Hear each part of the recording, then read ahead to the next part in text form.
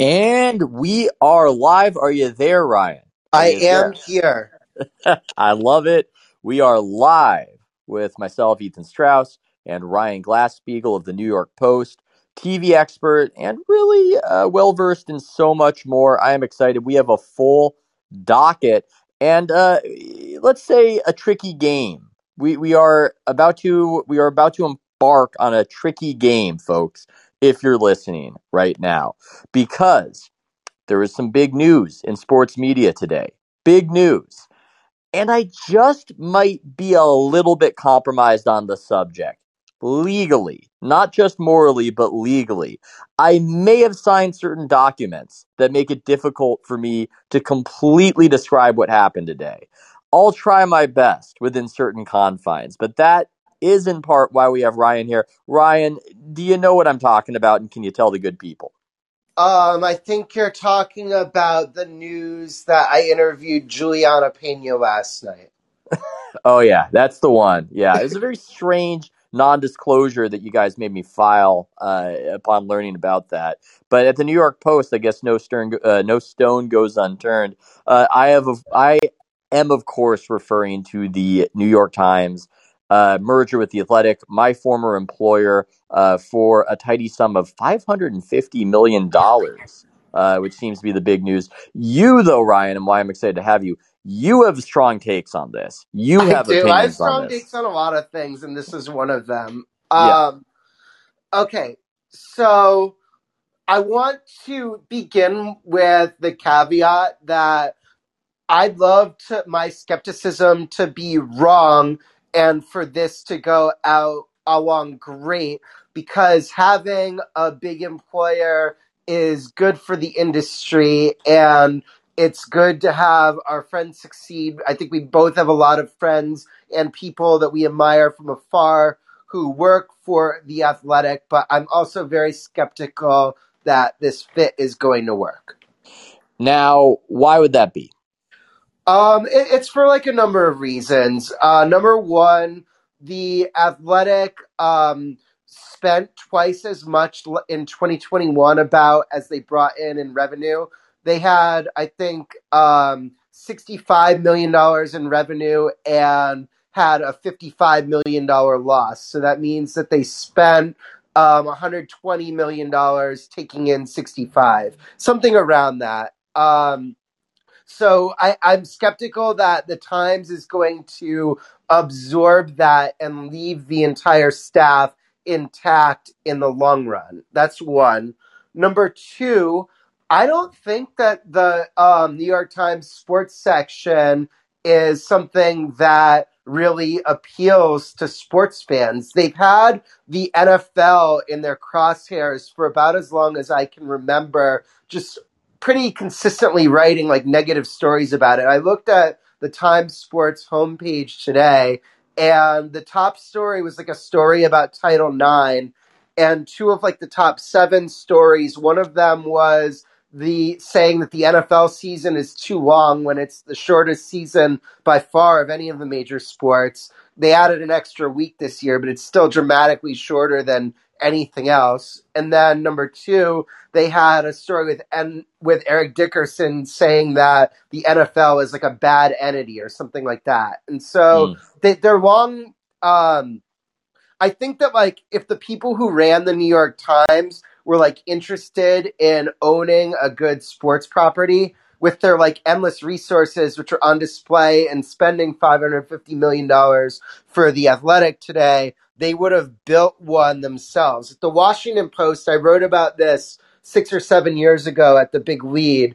They have traditionally been run by like big sports fans, like the people who presided over like the Watergate stuff with Woodward and Bernstein. Their bosses were like diehard at that point Washington Redskins fans, and so Mm. they went and built a sports section that like Michael Wilbon, Tony Kornheiser, Rachel Nichols, David Remnick, David Aldridge, just legends in Yeah. the sports media space came through, and you haven't seen that with the Times. So what, like, they say they're not going to meddle and they're going to leave the Athletic alone, but I'm old enough to remember when like AT&T bought Warner Media, and then they said that, and then about 5 minutes later, just started gutting HBO and Yeah. TNT.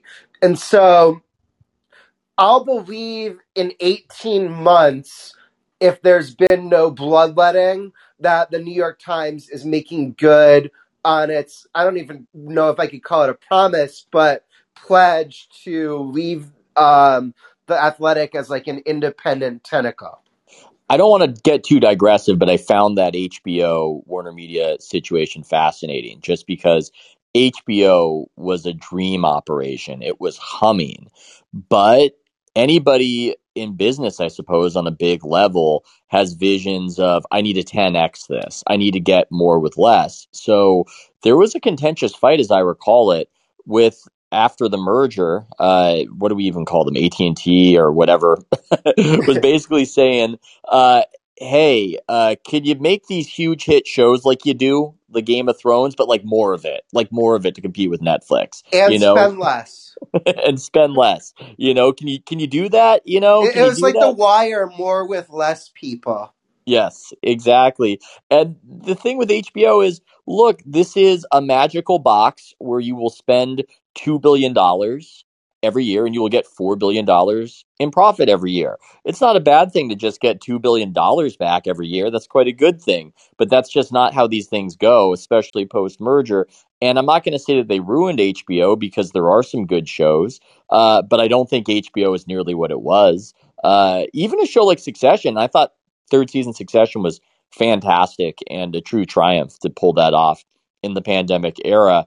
Is only watched by about 600,000 people. So they've really fallen off since that merger.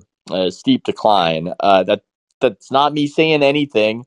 As far as the Athletic and the New York Times, it's just you reminded me of that fascinating situation and how sometimes business interests can really fuck over art. So that was a It's just really if you spend $500 million on something and that something loses substantial amount of money, that it's not, the New York Times isn't like a charity. And so um they now they say like they use the word, like they said that adding advertising to the Athletic is like a quote green space. And the whole like kind of business proposition when the Athletic launched was, we're not going to invade your eyeballs with these like roving videos that distract you from the beauty of our words. And so uh, I'm interested to see how they pull off using advertising in the Athletic without destroying the aesthetics, which are about as like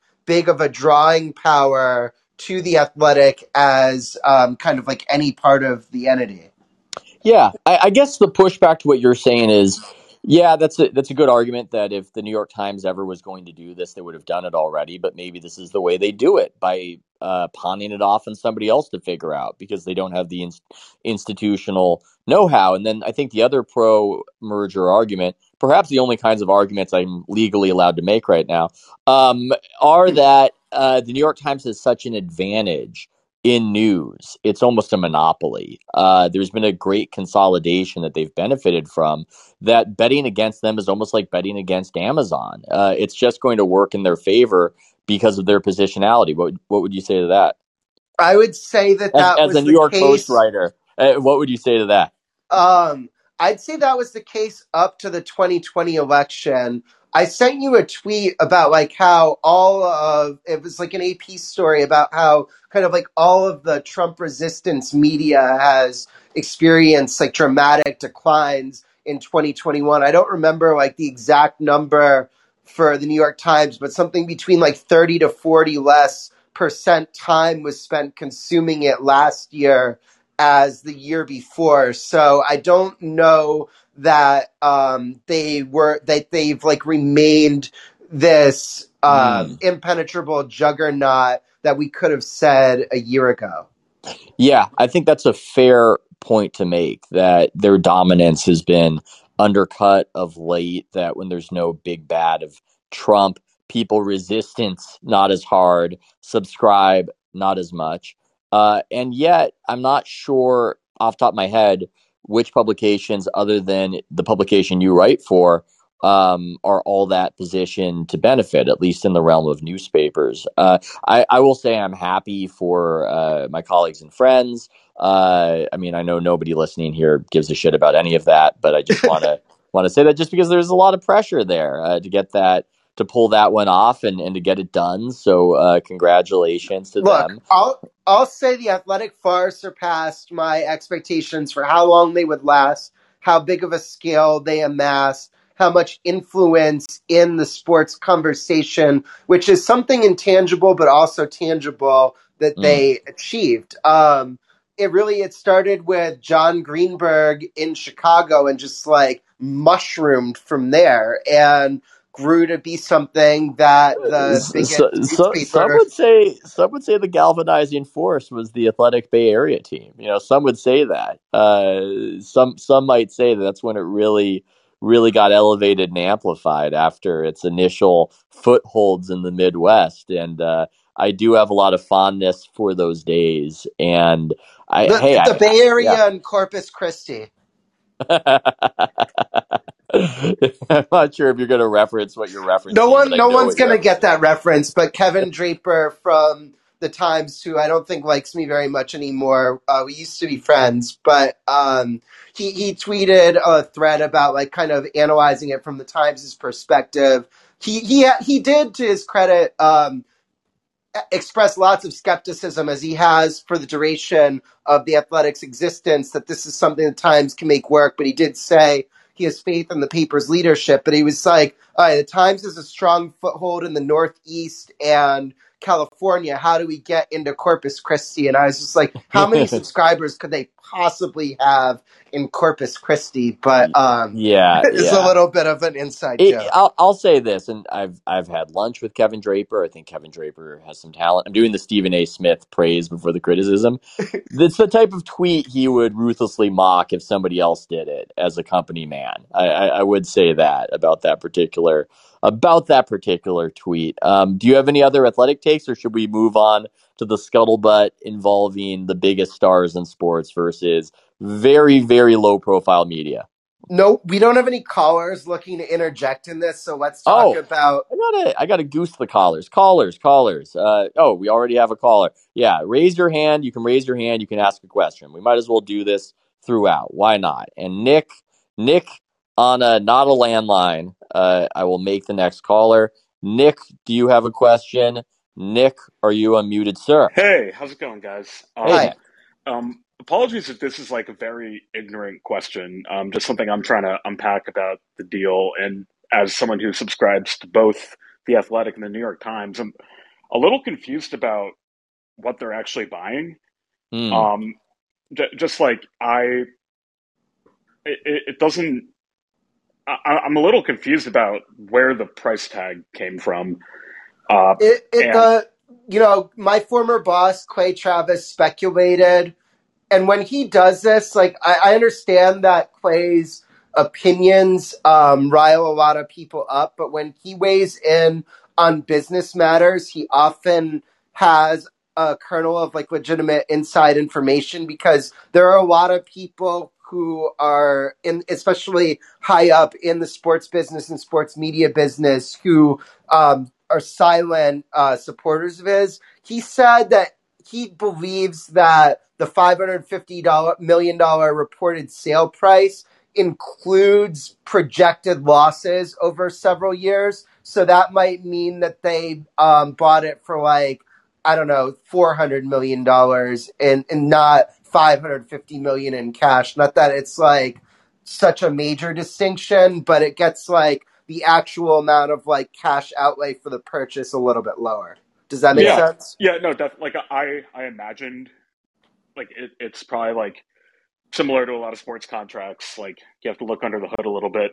And I guess the follow up to that is something I am extremely ignorant on is a lot of like anything having to do with soccer and a lot of international sports. And I was wondering, is there any sort of an angle? Like, is there anything involved there that could be Ooh, helpful for the Times? That's a that Like, good question, and I that's a don't know the answer. I can say from my experience at the Athletic that their foray into the EPL was enormously successful for them, and was this just trove of subscriptions. And it turned out that a lot of the sports writers in the UK covering soccer were quite underpaid. And as you were saying, that's a league with appeal far beyond the UK. So I'm not sure if that's part of their grand ambition here. I'm not certain, but it would not surprise me were that the case, Nick. I should give the people listening an auditory PTI scroll right now of things we're going to discuss. I believe we are going to discuss, thank you, Nick. I believe we are going to discuss Aaron Rodgers and the MVP race with the media. We're going to discuss LeBron James going after a local Wizards announcer over what looks like a mistake by the poor guy. And we are going to discuss where Rachel Nichols might wind up next because I guess her buyout was finalized. So these are the topics on the docket. Ryan, which one of these do you want to attack first? Let's do LeBron because I think you have like a NBA centric audience. Mm. Do you want to describe this, or do you want me It's to a describe it? difficult expository. I almost feel like I'm going to make the mistake the announcer did when discussing the expository. Was it Kevin Porter Jr. Hit a game-winning shot, and the Wizards announcer said something to the effect that he pulled the trigger just at the right time, like his father. Now, apparently, Kevin Porter Jr.'s father had gone to jail. I think it was pleading guilty to manslaughter for a shooting that killed a teenage girl. And what appears to have happened in the apology by the announcer is that he thought that Kevin Porter was the son of a player named Kevin Porter who played for the Bullets, the name that preceded the Wizards. Did I say that right before getting to the LeBron part? Is that the correct expository? I hope so. You did. You got Yes. that. You got the facts of the Oh, matter correct. It's a very sensitive story to speak about extemporaneously, yes, but yes. your Whew. facts were I'm accurate. dodging I'm dodging lawsuits left and right here, people. Well, LeBron James reacted to that particular what appears to be a mistake, and quote tweeted saying, "Oh, he thought this was cool, huh? Nah, we ain't going for this. Sorry, but this ain't going to fly. How insensitive can you be to say something like this? Beat it, man. I pray for you, but there's no place in our beautiful game for you." And goes after him. I, you know, I have a few different thoughts on this. One is, look, I just don't like this pile on approach from anybody. LeBron James, I guess, does it. I don't like it from anybody when there's an internet mob and everybody's jumping on. I also additionally think that you can feel like you're popular when you're doing it. And you can feel that way because a bunch of people are doing the same thing. But the dirty secret is nobody likes that guy. I can't think of anybody who does this regularly who is widely admired and liked. And beyond that, I guess there's a chance that this guy was doing that reference, but he would have to be some bizarre edgelord of an announcer. I mean, it's just not. And he'd have to have a death wish for his own career. Yeah, it's not logical. It doesn't make sense. And so it's just, I think, is the continuation of the theme of LeBron getting more and more unlikable, not even in ways that are fun, not even in ways that stir passions, like in 2010, 2011, after he went to the Heat. It's just this guy who is annoying on social media and impulsive, and in his ads wants you to think that he's some sort of righteous revolutionary, but the way he expresses his revolutionary fervor is with impulsive tweets that occasionally undermine any sense that he even knows what he's talking about. So I say it from the perspective not of a reflexive LeBron hater. I say it from the perspective of somebody who wishes that he were a likable guy. I think it'd be good for the league, and generally, I want people to be likable. But it's just unlikable. I don't know what else to say about it beyond that. I would say, in the same sense that this Wizards announcer was mistakenly ignorant of the identity of Kevin Porter Jr.'s father. LeBron James was ignorant that there was a Kevin Porter who played in the NBA for 11 seasons between could, 1973 could, and this, 1983. could this be the next LeBron James Spider-Man meme that he posts, where guy ignorant of the context pointing at guy ignorant of the context? I would have to assume that, and this is part of the issue. It's a very silly issue that LeBron has, but he's an impulsive social media user. He's impulsive. He's had this issue before where he not only just post stuff that might be mockable or you can criticize it, but is just wrong on its merits. Like the Ohio police officer who had to do a justified shooting, a shooting that everybody agreed was justified by the video evidence, but LeBron went all in with this kind of mob mentality of "get him," I believe was the tweet, and he had to apologize for it, albeit I think not really directly, a little bit shit-eatingly, I would say. So it's Well, just not. it's this Yeah, kind of thing, as you said earlier, where he's like participating in a social media pile-on where everybody who's saying that is unaware of the full context of the story because the facts haven't all come out, but he just happens to be like the biggest name in that pile-on, and so everybody fixates on him making a mistake that literally thousands of others are also making at the same time. yeah, and he's just part of the general theme of public figures whose esteem is greatly reduced by their use of this app, which is just fascinating in of itself. Why would people use a technology that would harm their reputation? I mean, I think about just far-flung personalities like Richard Dawkins, who esteemed scientist, important scientist, and has had a bunch of silly and ridiculous impulsive tweets that completely take the luster off his career. So there's just something about the medium that tricks people into beclowning themselves. And it's one of the reasons why I just don't use it that often. I try to be a running back going out of bounds instead of lowering the shoulder, because it does seem to have that potential to it. But it might also just speak to a league where nobody's really in control. I mean, this has been a theme. I mean, how does Adam Silver not have a conversation with him? How is this not something that eventually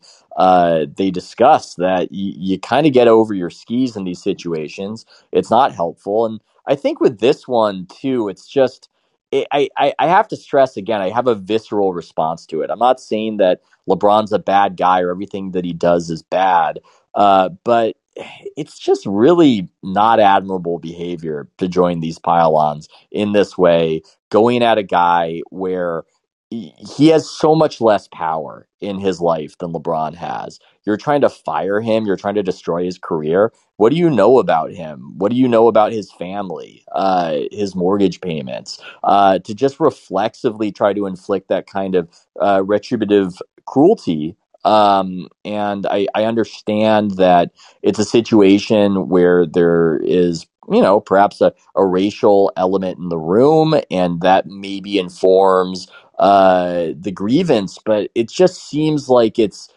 really shitty behavior, and not in the fun Michael Jordan competitive instinct way.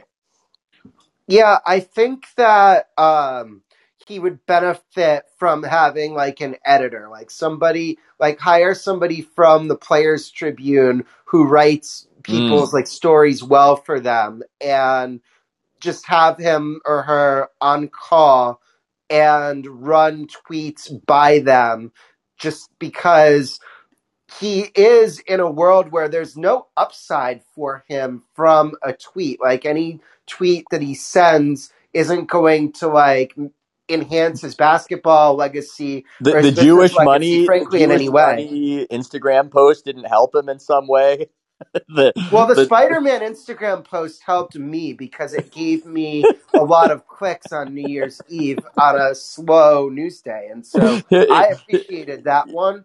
But You don't think that going to the most Hispanic city in America and doing Taco Tuesday, that helped him in any capacity? I mean, it is kind of amazing. I will say the interesting subplot of it is how much at what point does the media have to go, okay, this is something we're going to talk about with the sort of outrage that we reserve for Aaron Rodgers, and we'll get to it because his situation has some similarities to this one. I mean, it is kind of amazing how many of these have piled up.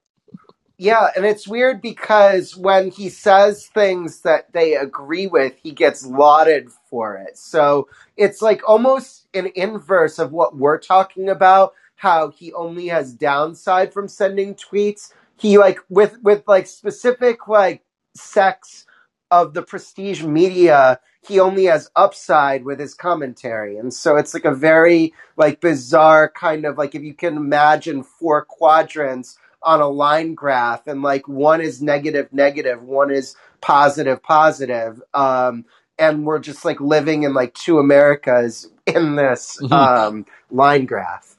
Yeah, So yeah. we've got a caller. We got a caller. Okay, JF, one of our favorites out of Canada. Let's make him the next caller. JF, how you Yeah, doing? what's up, guys? So Ryan kind of like, took the words out of my mouth, right? Because he really waded into this kind of social media activism when he tweeted like "you bum" to President Trump and got amazing praise from the media for doing it, right? Like it was a brave Yeah. act. So I think that enticed him to just really lean into it. And I think you noted yesterday too that he needed to differentiate himself after the realizing he wouldn't catch Jordan on titles or on court legacy stuff. So he had to do it outside of basketball. And this is when he really kind of amped up his, activism, presence, and persona. And I think it was really, the one vulnerability, quote unquote, during the MJ doc was, him admitting to saying, or the admission of him saying Republicans buy sneakers too. And, he didn't contribute to that Democrat in North Carolina. And The so, the the Gant versus Helms, that election. Yeah, yes. which And so and that by was the way, yeah. that was an opportunity for LeBron to step in and say, I'm going to be this like Muhammad Ali type figure and, speak about all these injustices. But he just ends up looking ridiculous because he's so uneducated on these things. And he's very, like you said, reflexive, quick to comment rather than actually analyzing the situation and, understanding what's actually the situation is. Yeah, I'm reminded of I had a friend who worked on that campaign as a young staffer on the Gant campaign, and I'm stealing his story, but it's just I like it, and it's come up a bunch, and I've thought about it ever since I heard it. So they were trying to win. They were, for people who don't know, Harvey Gant. It was North Carolina Senate race. Gant, the Democrat, black man. Helms, Republican, racist reputation. The incumbent. And they kept having these young college liberals do things that were not helpful, whether it was vandalizing this, whether it was staging a protest there. I can't remember the specifics, but my friend was a young staffer and he was so confused. Why are these young radical, like, they're not helping us? Like, why are they doing this? This doesn't make sense. And his boss, I'll just do the accent, his boss was an old Chicago Democrat, and his boss said, these guys, they don't want Harvey to win. They wouldn't know what to do if Harvey fucking won. They want Gant to lose. And that's something that just made an impression on my friend, and he remembered from there on out. And so in the context of LeBron, I wonder, okay, does he even want Gant to win, the metaphorical Gant? Like, does he actually want some sort of vision to happen? Does he actually want some sort of political victory? Does he actually want popular sentiment to go in a certain direction? Or is he just angry and he's flailing and he's chasing attention? That's what I'm reminded of. One thing where I weigh in, his activism didn't begin with calling Trump a bum. It actually began when the Miami Heat wore the Oh hoodies in yeah. solidarity with Trayvon Martin. And if you can like remember this time, it was like a totally different world. And so I, this is like going deep into the media nerdy stuff, but when like Jason Whitlock was founding the Undefeated, so between when he got hired at ESPN and when these Deadspin hit pieces by Greg Howard came out, he one of like the things in his like manifesto for Undefeated was to have a LeBron beat writer who portrays him as the next Muhammad Ali. And Mm. Greg Howard and Deadspin mocked him like mercilessly in that story for that. It's like very like kind of funny anecdote about like role reversals when you think about all of those like specific characters and Oh how yeah. their mindsets have changed over the past like 8 years. Yeah. Yeah. I mean that's fascinating. JF, do you have a thought to attach on? I know you always got them. Yes, yes. I'm. I have a lot to say, and I actually wanted to comment on something that was said last week too, with Ben Thompson, who came on about the cable subs. Mm. He said it was kind of stabilizing, pre-COVID. I don't see that happening because it's really dying on two fronts. One is that just the one they can't defend is that young people aren't watching and they're never going to watch. It's really irrelevant to people under 30. And in 10 years, that demographic is keep expanding. It's going to be people under 40. In 20 years, it's people under 50. So this segment is huge, right? So they're going to lose the subs. And as Ryan's mentioned, 72 million people are paying for ESPN. It's $12 a month. Then the cable companies have to get their margin. So it's really maybe, No, the cable companies pay the $10. That's the wholesale rate. but what I mean is they have to get their margin to the customer, right? So if ESPN is charging 12 to the cable company, it's getting passed through to the consumer at $15 per subscription, right? Because they're not giving it away to the consumer at cost. They have to get their Well, middleman. we don't know how their bundle works. It might be like a loss leader for them. We have no Mm. idea. But regardless, maybe it's like $150 to $200 a month, or not a year rather, per bundler that's keeping ESPN and all these valuations afloat. But it's a losing strategy because Ben was right that saying that they're making it up by charging a higher carrier fee year over year. But the price sensitive consumer is going to get pushed out. When it's at that rate, when it's 200, and I'm just curious to what you guys think. Out of the 75 million who are paying for ESPN, how many are actually watching, you think? How many are just, basically Well, we get funding? that answer with the college football national title games and their NFL Mm. playoff games where they can get probably a max of like 25 million viewers at once. I would say at this point, probably like almost 2/3 of the remaining cable bundle subscribers watch ESPN for at least like something. Yeah, and I would say even, like you said, it's probably the high watermark is that 25 million, but how many actually value it at $200 a month or 200 a year rather, 150 a year, that's a different question too. I think, eventually people just move off it because it's really weighing down their cable bill. Mm. And one just, idle observation here. I watched a bit of the Warriors game. Number one draw in the NBA, ton of empty seats in this New Orleans arena, lower bowl, right? You could just, Yeah. They've got amazing, they've got incredible. the worst situation. Yeah. And I just want to make just one question to both of you. The NBA's viability in the South, right? It's crossing with some cultural issues that the NBA is creating for themselves, right? By basically alienating, one group of people in America. But, is it viable even before that? And I definitely don't see it, after that. Because even like the red hot Memphis Grizzlies, like their tickets are like nothing, right? It's like That's true. Yeah. it's like $2 Well, to go to a game. the NBA had one spark in the South, and that was the Hornets in the 1990s. They were really popular. They connected. There's an All-Star game, I think, in the early 90s, where you can see Bob Costas do one of those NBC intros, and all they can talk about is how charged up people are about the Hornets. They screwed up that situation. I think George Shinn was the owner, I believe, did a really bad job.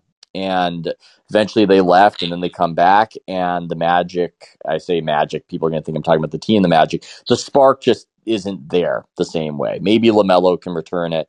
I don't know. Yeah, that's been the issue for the NBA. They've never really cracked the South, and the people come up with the obvious reasons for why they've had issues there. There are some there are some that come to mind, but beyond that, I don't know. I don't know what it is, because it's rather fascinating. When I was at ESPN, they did all these surveys with fans and fans of Southern teams.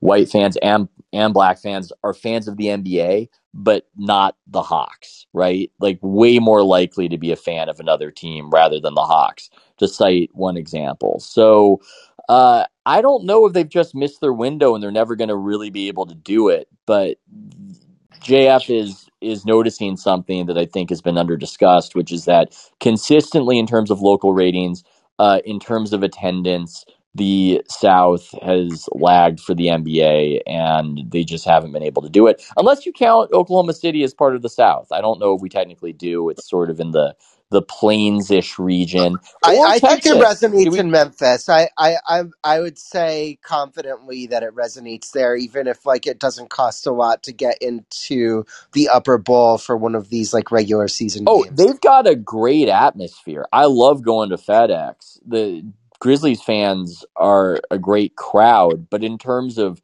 viewership, in terms of attendance, no. I mean, if we consider Texas the South, I guess Texas is technically the South. Then the It's its NBA, own country. yeah, the NBA has done pretty well there. But in the deep South, yes, the NBA has struggled. Although the MLB worst, struggled too, by the way. Like, I mean, they've got the Braves, but the Braves like stretch so much real estate across the South. yeah. Yeah. The Braves are, it's that goddamn superstation that bullied the other teams in the region perhaps out of it. But yeah, although the worst situation in basketball right now might be the Detroit Pistons. That's a mausoleum when you watch those games. There is nobody there. And they're run by a power agent that I don't think is doing a good job and might even be trading favors. But that's perhaps a future House of Strauss post for me, I would think. CC, Should we? very intrigued. All right, let's do another caller. Yeah. Let's do another caller. Eventually, we'll get to Rogers. Maybe we will. Jesse. Are you there, sir? Hey guys, how's it going? Hey. Wanted to talk about John Oren's prediction from earlier this week, or was it last week? Whenever it was. Oh, He, we got he, that's okay. We got some serious sports TV nerdery. We're bringing up the great John Oram. But you were saying, yeah, he talked about how he thinks in 2024 Apple's going to buy ESPN, and I guess I just wanted to know from you guys, like for example, even in the NBA's contract, aren't there like I guess provisions where they would want games broadcasted on broadcast TV? I And think if they buy ESPN, they probably buy ABC too. I don't think that it's that useful for them to buy it without the broadcast network. But that's a good question. You know, they might even buy all of Disney. Like Bob Iger was like badly trying to do that to like put his stamp on his tenure, and he thinks like he thought that it would have gotten done if Steve Jobs hadn't died, and so maybe they just absorb all of that. yeah. And that's part of their purchase of Well, ESPN. But I can't fathom that Disney would even want to keep ABC without having the live sports component to it. yeah. okay, I'm not smart enough to figure out how it would shake out. I just know that Apple might be the most powerful most powerful company on earth right now. Despite Jobs having died, it just seems like he's built something that perpetually wins. What it means as far as the NBA's arrangement with Microsoft, man, I don't know. I mean, it's a great question, and we will monitor the situation. Vance, next caller. Vance. Are you there? Yes, I am. How you doing, gentlemen? Doing well, man. How you Yeah, doing? Yeah, well, I see your point about me. I lived a lot of years in Memphis, and I can assure you, like, definitely, there's a big Memphis contingent. Love, obviously, Yep. Memphis is the grit and grind days. I do think also, I guess I think you probably understand. I think Ryan understands it, that we have to realize a lot of old money, they're still probably tied in more college sports. Like, Yeah. you see a big contract between the Memphis Grizzly crowd and the Memphis Tiger crowd. Mm. And you can make your mind up as to, why. I mean, it's kind of obvious, but I won't touch it. Yeah. But I did want to say this. Um, I've been hearing what you're saying about the Warriors making all this money and them being upset about the revenue sharing. I'm pretty sure there was a time, I guess, like 20 years ago, that they were the kind of team that was needing revenue sharing. Yeah. Is that correct? Yeah, I think so. It's been such a just spectacular rise for them out of nowhere, becoming this market dominant team, becoming this brand. Because yeah, they were the woebegone franchise for a couple decades there. Now, what do you think that was? Was it just because the poor ownership basically led a behemoth market, didn't happen to a market that's huge as the Bay Area, and so that kind of hurt them? Or, I mean, did it just, grow naturally? I think it was a perfect storm. It was a confluence of them and also the region. And at least one of those things has really fallen off. But when I grew up, the Bay Area was just another American city area on the same level of a Boston or a Seattle. And what ended up happening, I think, after 2010, the social media boom really propelled the Bay Area region and San Francisco to a place where it was on competitive footing with New York and LA, not just financially, but also culturally. And that had not been the case before. And this was happening concurrently with the Warriors taking off like a rocket ship, Steph Curry becoming the most popular player, and the Warriors just having this brand of basketball unlike anybody had ever seen. So I think the confluence of the rise of the region and the rise of the team turned them into this big market power that hadn't existed previously. And so it was an unusual circumstance. And I don't know if the Bay Area is maybe shrinking from that position or falling off of its pedestal, but at least the Warriors seem to still be going strong. But that's at least how I see it having happened. I hear you completely. I guess also, how big is it from going from Oakland to San Francisco for the Warriors?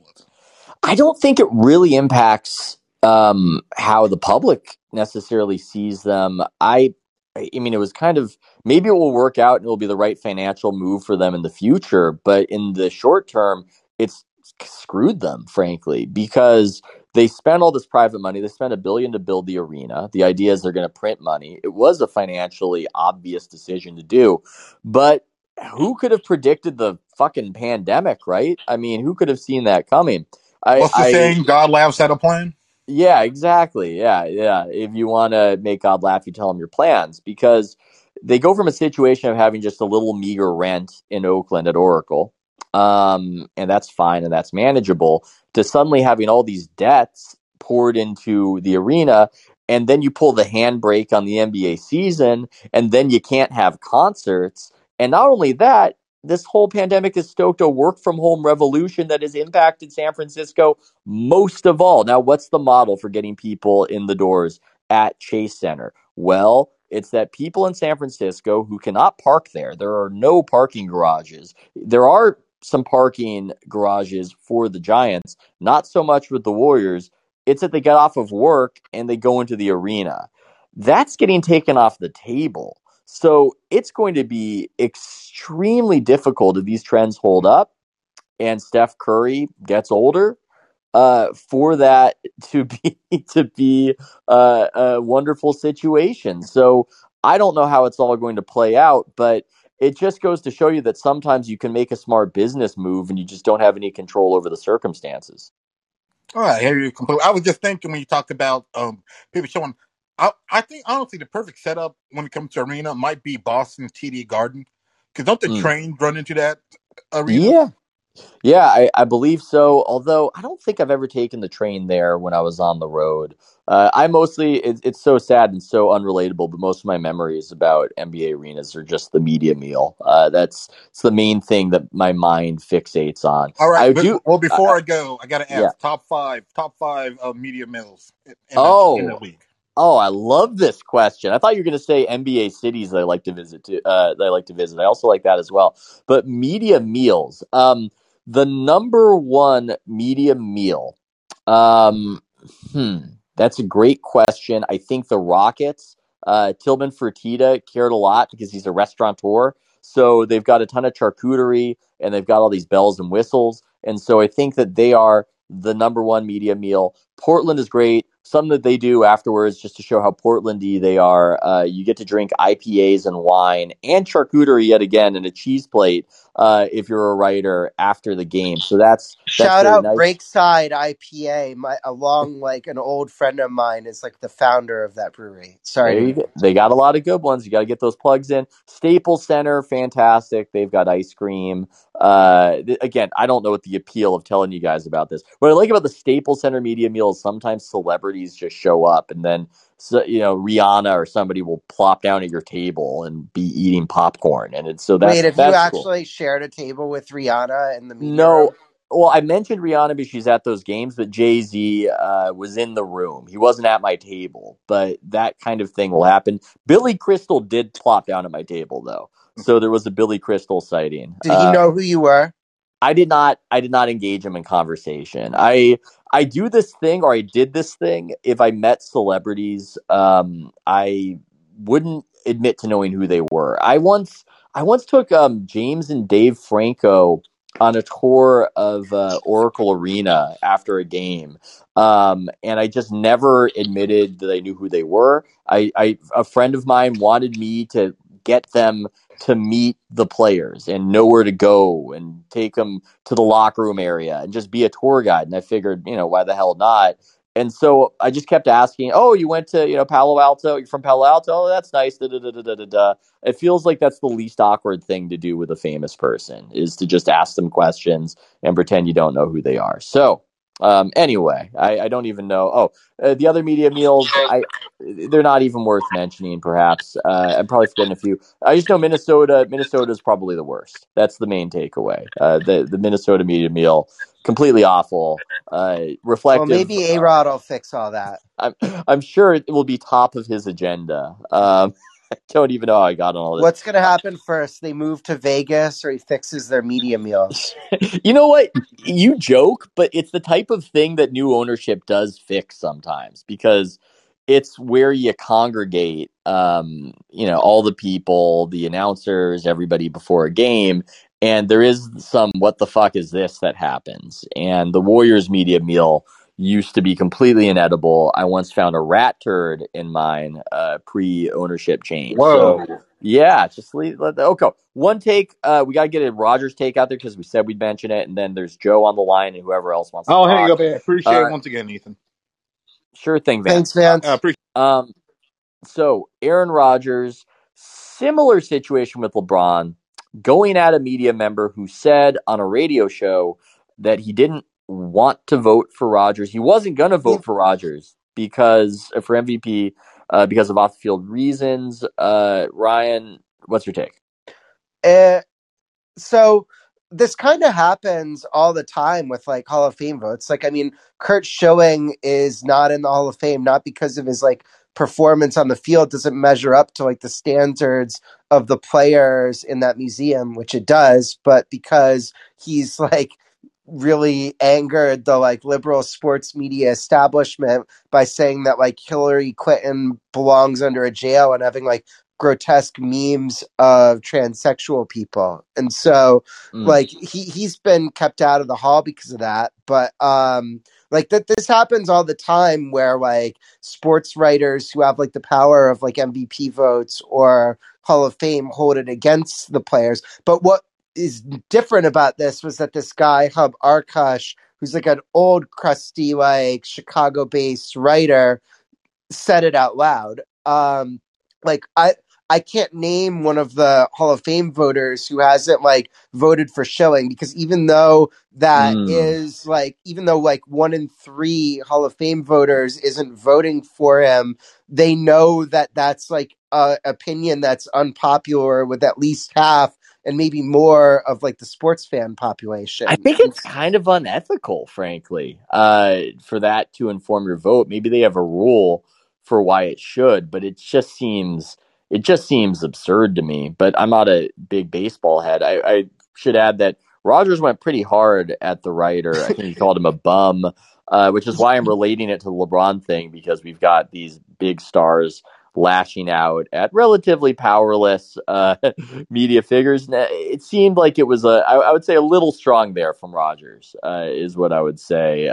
And also, it seemed like Rogers was jumping to conclusions a bit, because vaccination did not appear to be prominent in the writer's argument against Rogers. Yeah, But I think the Rogers, writer's yeah, argument was more about Rogers kind of holding the organization hostage over last summer. And by extension, like, I am a Packers fan, as I said when I was on last week, and it was really torture, because it's not just like the anxiety of you either have a quarterback who's like a generational talent who's gonna be who you're rooting for this year, or you're gonna have somebody who's a complete unknown and probably isn't ready to start and take the helm yet in Jordan Love. And so it's not only that, it's like the fact that like Colin Cowherd and Skip Bayless and Mike Greenberg and Stephen A. Smith are talking about it every single day and like making like web like dioramas of like how Rodgers is going to play for the Broncos or the Steelers or the Browns or on down the line, just like making up that the Packers would trade him when he still has 2 years left on his deal and they don't have to. And so like when a player like holds the team hostage like that and becomes, you know, like what Anthony Davis did with New Orleans, it's not as bad because there aren't as many Pelicans fans as we've been like talking about, but you like can't watch sports TV while one of your like favorite players is the subject of this like endless speculation about where he might play next. yeah. And I wonder if I'm psychoanalyzing, if I'm putting Rogers on the therapist chair. He wants it to be the vaccination. He wants it to be that sort of martyrdom. And he might be offended that somebody's bringing up perhaps something that's more pertinent to, I don't know, his prickliness within the organization. I'm just venturing a guess. I'm just wondering. I think that they're going to vote for him for MVP. I don't think they're going to pull a Schilling. Is that your Well, yeah, expectation? especially now because they saw what happens if you say like the out that he could have given the voters is, even though we've seen like I think honestly hundreds of players across NBA, NFL, etc. miss games due to COVID, whether they're vaccinated or not. Yeah. Um, he would have given the voters an out if the Packers had not earned the top seed in the NFC in the first round bye because they Yeah. lost that game to the Chiefs where Jordan Love started. At that point, then maybe they would have been able to give it to Brady, even if the Cowboys had been the 1 seed. But or like even Dak Prescott could have stuck in at that point. But once the Packers were the 1 seed, I don't think any of these voters, having seen what happened to like poor Hub Arkush. By the way, Arkush issued an apology for this. Was the funniest part of the story. He was not sorry for his opinion. He was sorry because the voters aren't supposed to reveal who they voted for until the award is revealed. And so he apologized for like violating the sanctity of like the AP procedures rather than holding an opinion that was like probably wrong. Yeah, it's such a media on media take. I also don't know what the politics are of NFL media members. I mean, that's a complete. I could tell you what it is for NBA media members, but NFL, I'm not so sure. And additionally, I'm going to write something for tomorrow on the emerging COVID situation, because it does seem like we're in a new chapter, and not everybody in sports media or media writ large has really caught up and adjusted their priors for it. So, Joe, let's get Joe on. Get Joe on the horn here. Make Joe the next caller. I Joe, how think you I've doing? good. I think I managed to figure out how to unmute myself successfully. So, Are you the you know, guy from the Foster's commercials? Oh, come on now. Oh, I'm come sorry, I on don't mean now. to Ryan, stereotype. it's a late night. now It's a late. Ryan, you've just done a LeBron James here. You've actually just wandered in to a classic trap because you have assumed that I am in fact Australian, but I am Yes, not. yes. And I know that Joe is a New Zealander. Oh I'm no, oh aware. no. I have had a prior conversation.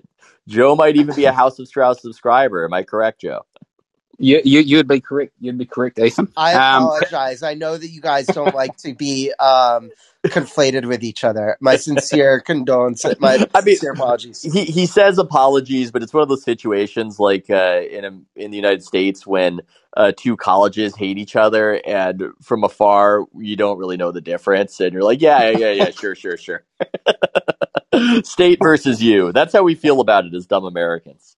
Sorry, Yeah, I Joe, mean, what's your question?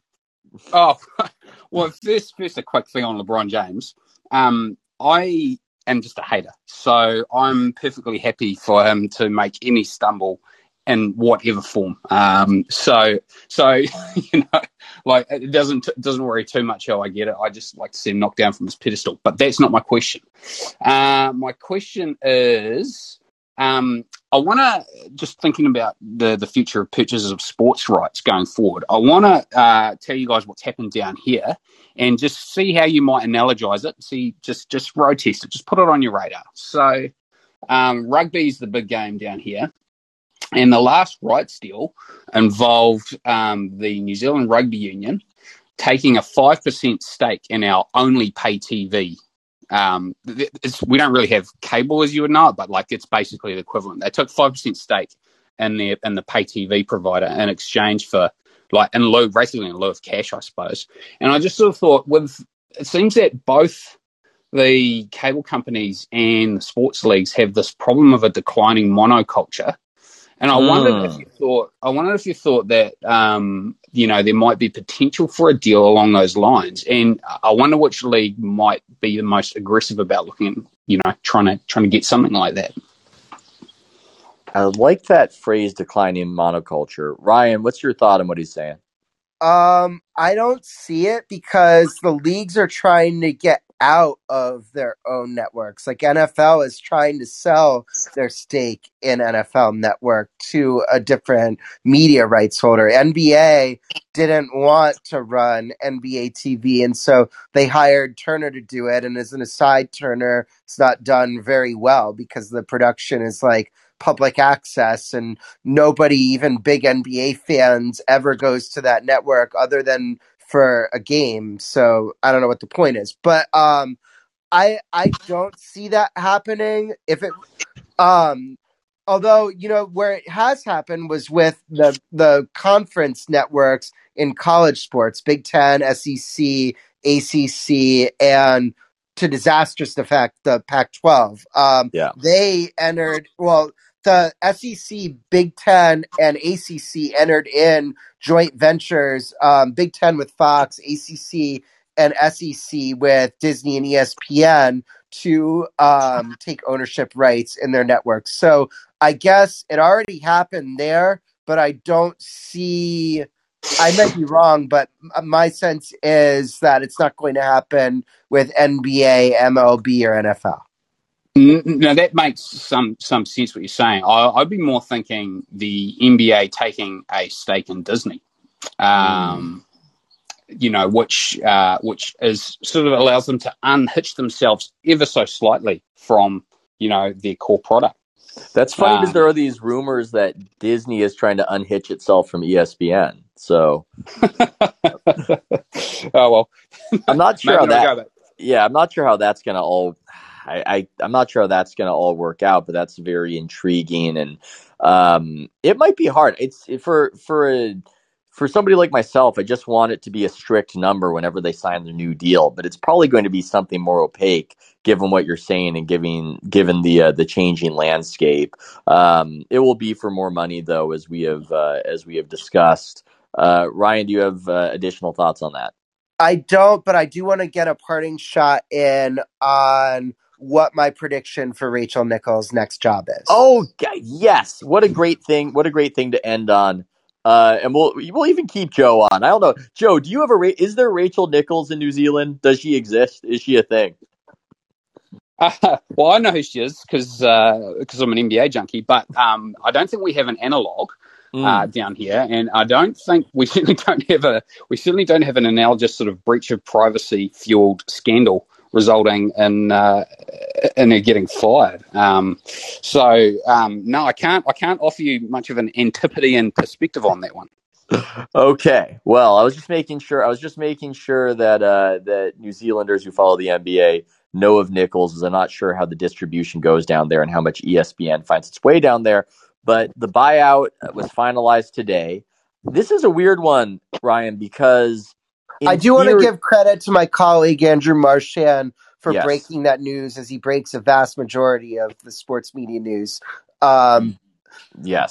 yeah, go ahead. Sorry. No. I want to give a shout out to him too because he's been doing great work for years. And I saw him briefly in the last call in, and I was hoping he'd do a question. And so maybe we got to get him back on, and we'll get the both of you on. But yeah, it's a weird one because in theory, I could have asked questions and figured this out. Because obviously there are a lot of mutuals between Rachel and myself, but I have not. I'm going in blind, Ryan. So I know as much or as little as anybody else. Yeah, same with me. This is reckless speculation. It is not anything that's informed. Although you've been in a situation where ESPN let you go, and you did not take a buyout. You waited until the end of the deal. The only reason why somebody would take a buyout, and ESPN would not give somebody a buyout unless that person is taking at least a little bit less money than he or she is owed. And nobody would take less money than he or she is owed if he or she does not have something pretty close to lined up. Yeah, Correct? That's correct. fair logic. Yes.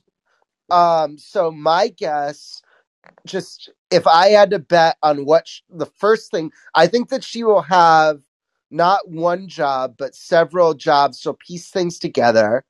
And I think the first thing that she will do is an over the top, like, streaming show / podcast for LeBron James's Uninterrupted network. That's my Huh. prediction. I feel if I'm managing her career, I think I try to think simply. I try to just comparative advantage. What do you do best? How do we make use of it? I do some podcasting, but I try to keep in mind that the main thing I do to make a living is writing, and that needs to be most prominent. Um, and with her, I think she's a great interviewer. And I don't know if the jump really worked completely as a concept, as a show.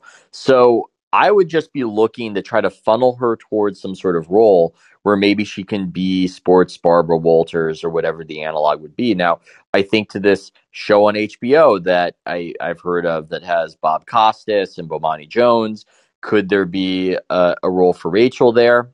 I don't know. But something like that would be ideal. If you were doing something prestigious where you get to do the big interview and that's maybe all you've got to do and you can just focus on having that. And a podcast might be the right format for it. But that's sort of my thought. I don't know necessarily if there's a TV show to be the sole person behind and all that comes with it out there that will really work. Yeah, I think that she does. I think that she does internet as opposed to TV first, just because it requires so much less infrastructure. All she needs to do internet is like an iPhone, a light stand, and a phone holder. Yeah. Yeah. I mean, it's tough after ESPN for somebody who has risen to the top like that to But she reinvent can do yourself. like an interview show on like Uninterrupted, and then have, like, the highlight videos come out and like spread from there. like like Beetle does. Basically, I see her doing a little bit similar to what Beetle does for The Athletic for Uninterrupted. But, I would listen to is if they co-hosted a podcast. yeah, Which I will never wouldn't happen. bet. I wouldn't bet on that. Yeah, yeah. That will never happen. But I would listen to it if it did happen. Just like a lot of things I'd listen to. I would listen to a podcast where Clay Travis and Bomani Jones debated once a week. Clay But would that do that. yeah, but Clay would interact with anybody. Not anybody would interact with him. that's probably so, but that's definitely I would listen to that, but it is not to be, or so it seems. I guess one final thought on this: it is funny. There were people trying to predict where I would go after the Athletic, and I think nobody really got it right. So if you got it right with Rachel, that's impressive. It's a good guess. Do I Uh, count as having gotten it right when you told me that that's what you were doing before you had announced that you left? well, did you tell me that you thought it was where I was going? I mean, it's getting so No, you confusing. said I'm leaving the Athletic for Substack, and then other people, when you said you were leaving the Athletic, they're like, "Where's he going?" And I'm like, "Oh, he's going to Substack." I got that one. I mean, perhaps. Perhaps it's funny though because they tell you with Substack not to tell anybody because it needs to pop and you need some sort of organic. The other media people are going, "Whoa!" Like you don't want that reaction where they say, "Oh, I've been waiting for this announcement." So they specifically tell you to keep that a state secret to make it a surprise. So I had friends and colleagues they all assumed I was joining the Metal Arc with Lebitard and Amin El Hassan and Tom Haberstroh because I have friends there. I think that was the running assumption of what I would do, even though uh, that wasn't. I mean, I had a specific idea of what I wanted to do, so it's not like I was doing a recruiting tour or anything like that. I knew exactly what I wanted to do. And even on a day like today, where I look at what would have been my stock and see it thrown into the fire, I still believe that I made the right decision. Are you And allowed to say how much money you gave up? I can say how much I gave up by leaving Outkick before it sold. I probably would be, but I just don't know. You know what I mean? I don't know what the valuation per share is yet. So, I gave up 200 grand. wow. Why'd you do that? Well, first of all, I didn't know that it was going to sell 2 months after I left. I didn't have stock. What I had was like an agreement for if the site sells, you get that much as like a flat bonus. Hmm. But if you were like I it was weird. I just so it was like a combination of two things mainly and then a few other things that are not as big. But um when I was like the first person, I was like the second employee at Outkick after Clay. He had other employees before I went there, but I was the second person to join the site full time. And so he hired me, Bobby Burak, and Joe Kinsey, and it was like the three of us for a while, and then like just doing basically all of the stories on the site. And so from like I'd say mid-August through mid-January, I didn't have a single day off, weekend, holiday, anything. And it wasn't only that, it was like if Charles Barkley said something like about how people saying defund the police are stupid, is like Clay would send a text to the three of us and one of us would have to do it. And so it was like, it wasn't like I was working from 7 a.m. to 10 p.m. Every single day from August to January, but I was plausibly on call for any type of like story that met You his you you threshold you were for in a state. newsworthiness that didn't Yeah, necessarily meet mine. you were in a state of miserable hypervigilance, is what that sounds like. Well, yeah, if we Yeah. got the text, it was like you had to do it. Like, I actually said the one time I said no was like Tom Rinaldi leaving ESPN for Fox. I was like, I'll get it in the morning, and he had Bobby do it. But like Clay was like a supportive boss, and if I had known that my pay was like effectively 2 to 3x what my base was, it might have like changed how much I thought being always on call was worth it.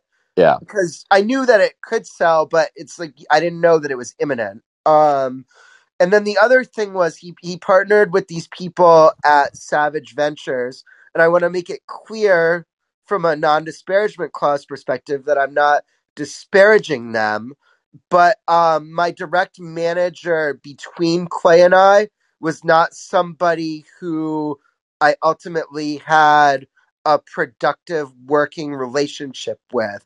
And some of that is me, some of that was him.